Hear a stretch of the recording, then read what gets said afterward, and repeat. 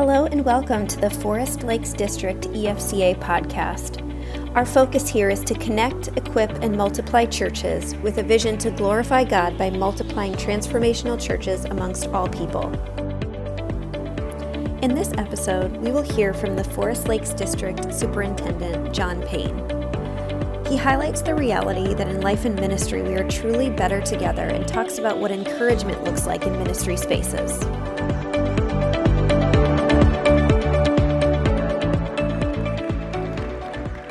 Good morning.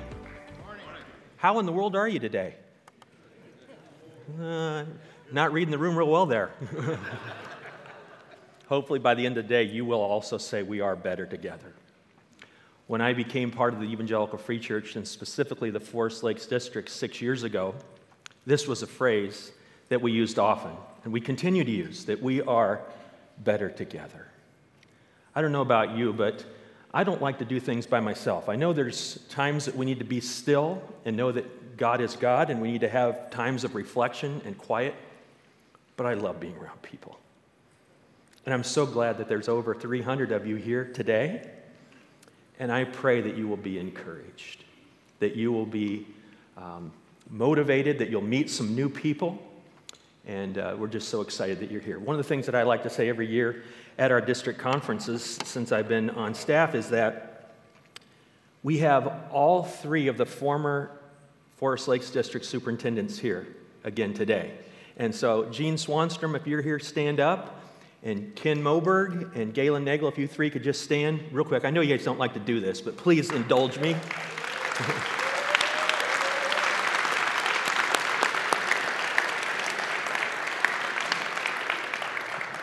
I so appreciate these men, and we are better together. And we're a unique district in that all three of those men continue to be involved in district ministry. And so I always like to recognize those who've gone before and say thank you to them. Well, how many of you are ever in need of encouragement? Anybody for telling the truth in church? We all are in need of encouragement, aren't we? Truett Cathy, the founder of Chick-fil-A, said this: how do you identify someone who needs encouragement? The person is breathing.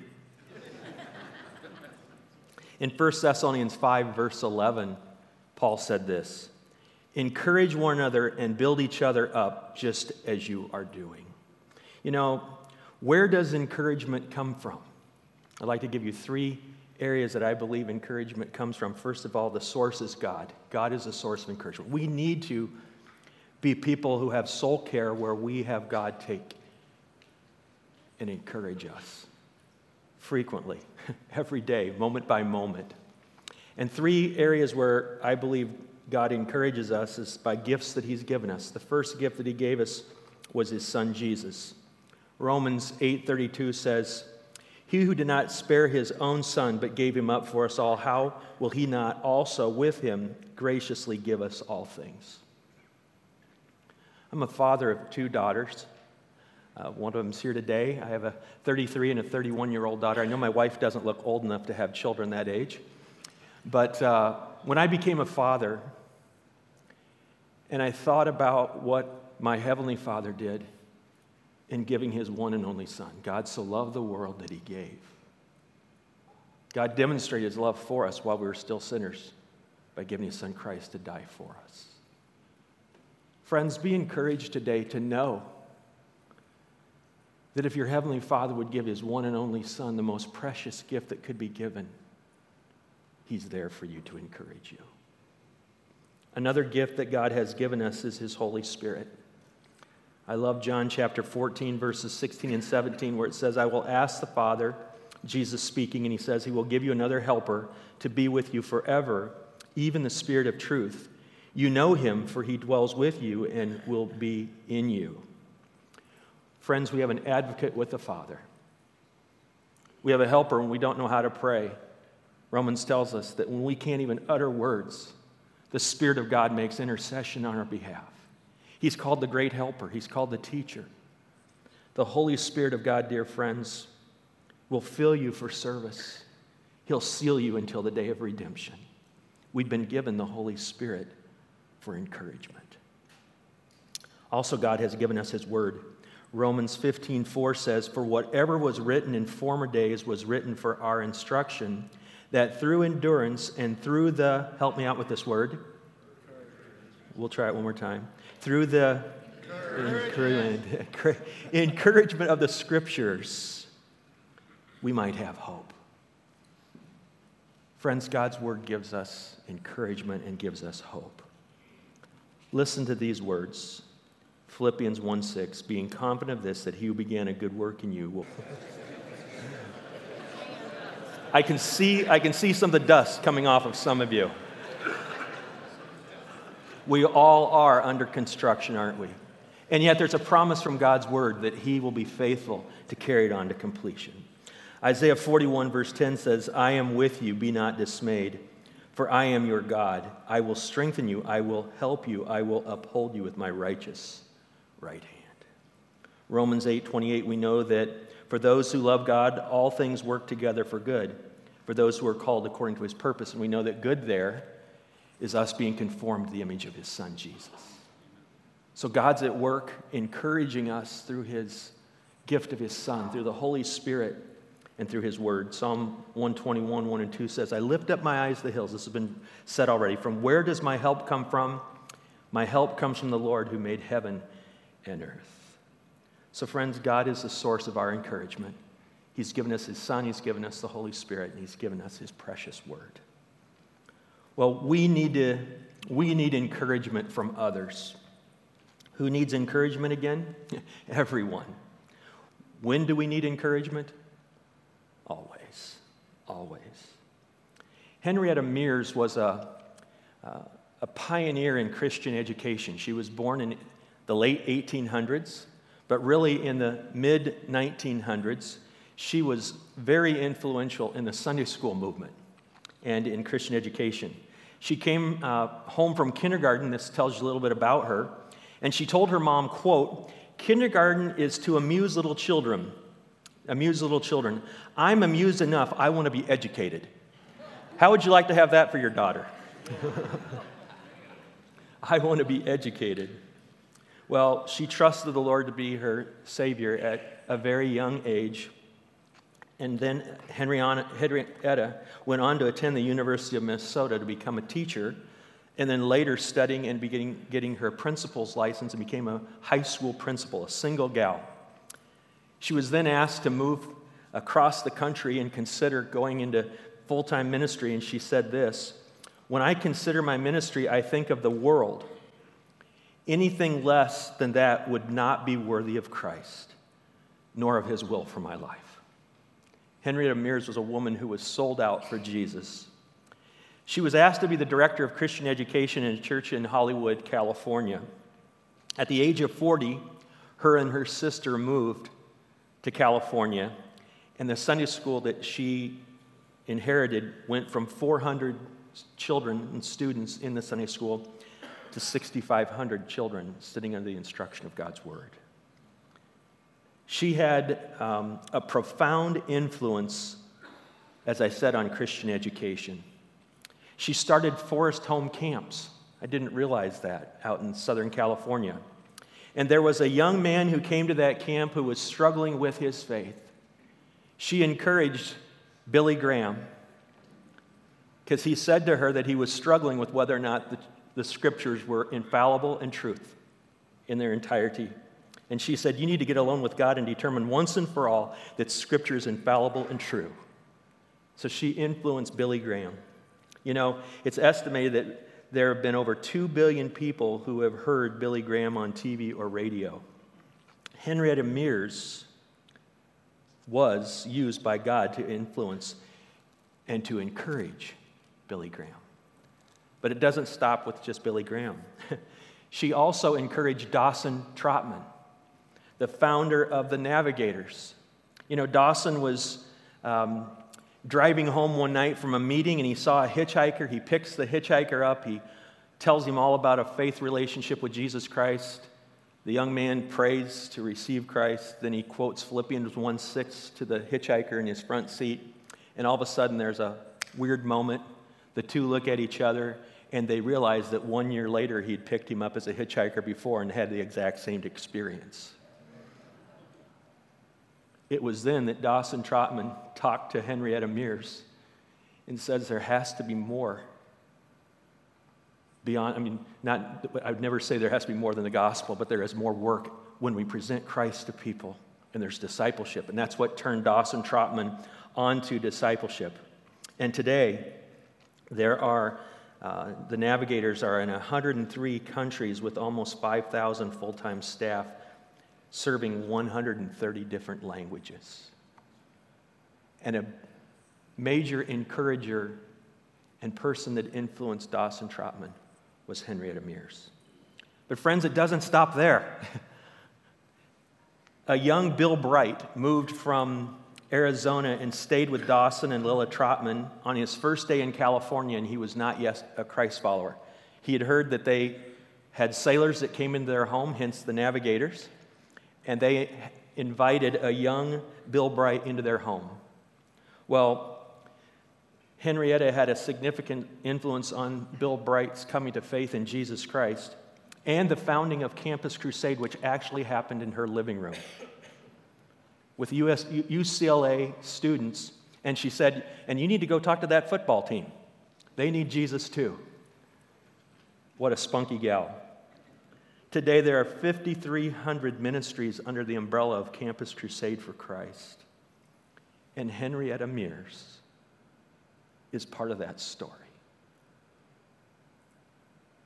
Friends, we all need encouragement. Think about the people in your life who have encouraged you. I was reflecting in preparation for this about the internship that I did when I was in Bible college. And there was a small church in southern Iowa that took a risk on Kim and I and asked us to come and do an internship. And it was a friend of mine who I had looked up from high school who was a pastor. We actually went on RAGBRAI, the register's great annual bike ride across Iowa together. And he was just a great mentor in my life. And so we went down there, and then tragically, he split the church. My wife and I are 22 years of age, and they say, will you be the interim pastor here? I don't know what in the world they were thinking. But they took a risk on a young couple, and we were able to be the interim pastor there to help that church transition. And what's ironic is, every time there's a vacancy, they say, John, you're the first person we call. So there's been 3 calls, and we prayed and said, Lord, do you want us to go back to Bloomfield, Iowa? Not yet. But the encouragement of a church that looked at a young couple and said, we believe God's hand is upon your life. We see God working in and through you. Well, I also think about a person of profound influence in Scripture by the name of Barnabas. In Acts 9, 26 and 27, when Paul had come to Jerusalem, he'd attempted to join the disciples. The man who was breathing out threats against the church. And as it says in the book of Acts, he was bringing havoc to the church. And here they're afraid of him, thinking this was maybe an undercover ploy, and they didn't believe that he was a true disciple. But Barnabas took him and brought him to the apostles and declared to them how on the road he had seen the Lord, who spoke to him, and how at Damascus he had preached boldly in the name of Jesus. Barnabas, a man who took a risk on the Apostle Paul. In Acts chapter 13, as they were getting ready to board a ship, there was a young man who actually was related to Barnabas, a man by the name of John Mark, who left and deserted them. And on a later missions trip in Acts chapter 16, verses 37 to 40, Barnabas wanted to take with them John, also called Mark, but Paul thought best not to take with them one who had withdrawn from them and had not gone with them to the work. And there arose a sharp disagreement. Wouldn't you have liked to have been on that dock of that boat and watched that play out? And yet, so much that it separated one another. Barnabas took Mark with him and sailed away to Cyprus, and Paul chose Silas and departed. Barnabas, the man whose name means son of encouragement, encouraged Paul before the disciples. He was an advocate for this young man named John Mark. And I love that Scripture gives us 2 Timothy 4, verse 11, where Paul is writing his farewell to Timothy, and he says, Get Mark and bring him with you, for he is very useful for me for ministry. How many of you would have or maybe have been crossed off from ministry, and yet a Barnabas came into your life and said, I see God's hand on you. Don't give up. Friends, we all need encouragement. We all need to have Apostle Pauls in our life who are discipling us. We all need Timothys in our life, people that we are speaking into and discipling. And I'm just telling you, you need a boatload of Barnabases who can come along and be of encouragement to you. You know, I'm so thankful as I look around this room, I see faces, most of you smiling. Some of you could smile a little more, but it's always good for the person up here to see your pearly whites.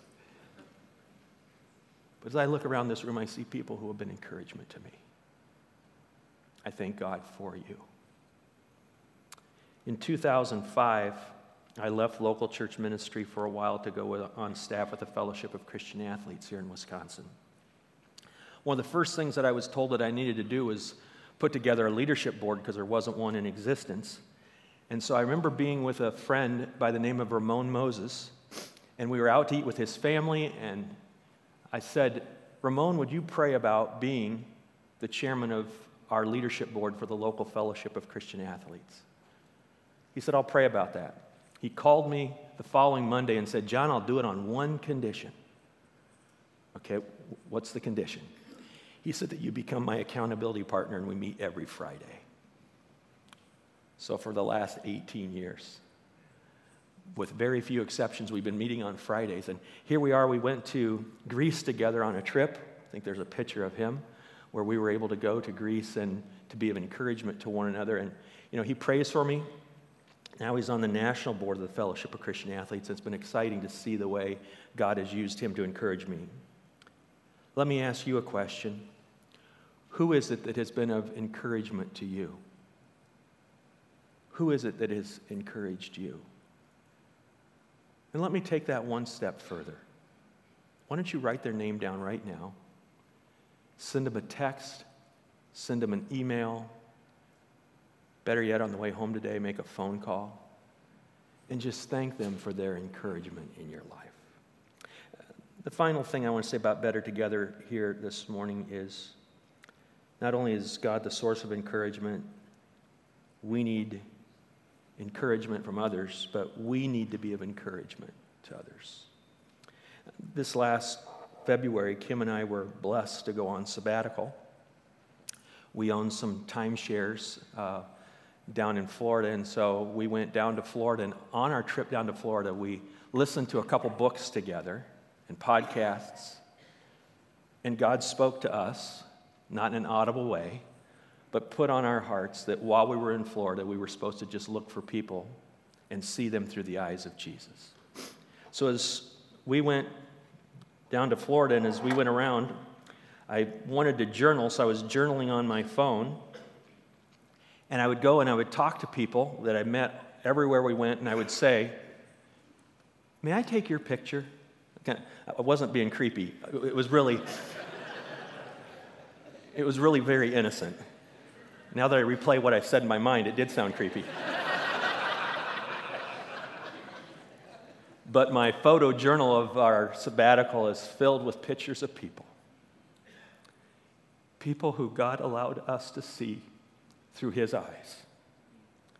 And I would close with, would it be all right if I pray for you and have your picture so I can remember to pray for you? I didn't have anybody say, you're creepy.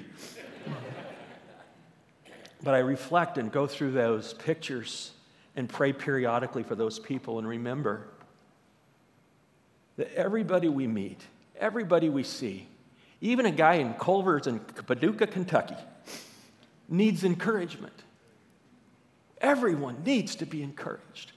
Sometimes it's just holding a door for somebody and smiling, but letting Christ shine through you and saying words of encouragement, doing acts of encouragement, being an encourager. Proverbs 16:24 says, gracious words are like a honeycomb, sweetness to the soul and health to the body. Booker T. Washington said this: there are two ways of exerting one's strength.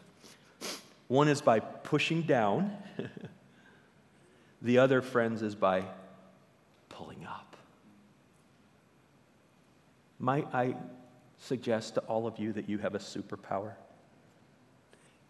You've been given the power of encouragement. The encouragement that you receive from God and His Word and from others. We have the opportunity to give encouragement to others. Scott Sterner did an engagement with us as a staff last fall, talking about the anatomy of encouragement by Mac Lake. And I just want to share 3 things that he said about encouragement. In Proverbs 10:11, it says, "The mouth of the righteous man is a well of life." Friends, encouragement is powerful and has the ability to lift a spirit, shape self-esteem, or galvanize an individual's resolve to continue in the face of difficulty. 3 ways we can shape our encouragement. The first one is to have our encouragement be sincere.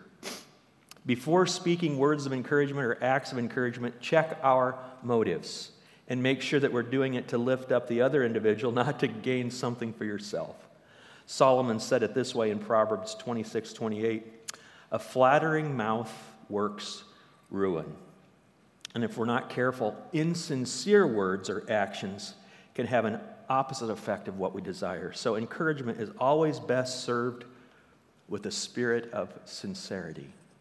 A second S that Mac gives us, about the anatomy of encouragement, is be specific in our encouragement. Notice the specifics of what people do well and consider how it impacted you personally. So have your encouragement be specific. So instead of saying, "Hey, you did a good job," that's pretty generic, you can say, "When you led our small group tonight, you really asked insightful questions that challenged my thinking in new ways, and you have a real gift for making people think." Specific encouragement is meaningful encouragement. And the last S that he gives in this article was that our encouragement be strength-focused. God has gifted each of us in a very specific ways, and each day we use and develop these strengths. Over time, as these strengths develop, they become obvious to others. Paul had been around young Timothy so much that he became very familiar with him and his strengths. In a very crucial time in Timothy's ministry, Paul said this to him: "Fan into flame the gifts that God has given to you." By giving someone encouragement centered on their particular strengths, we are in essence, we're helping them to fan into flame the gifts that God has given to them. Giving someone sincere, specific encouragement that is focused on their unique strengths helps them learn something new about themselves and deepens their wisdom about using that particular strength. So friends, encouragement is one of those small investments that we can make daily that will make a huge influence in return. Solomon said this in Proverbs 25:11, "A word that is fitly spoken is like apples of gold in a setting of silver." The right word spoken the right way at the right time can impact lives in ways that we may never know. So who is it in your life that gives you sincere, specific, and strength-focused encouragement? And who is it that you can do that in turn to be of encouragement? Father, thank you this morning for these leaders who are here. God, how I thank you for the influence that they've had on my life. I pray that today we would be better together, that we would look for opportunities to give sincere, specific, and strength-focused encouragement to each other. Doing so all for your glory and making us better together. We ask that you be glorified in us. In Jesus' name.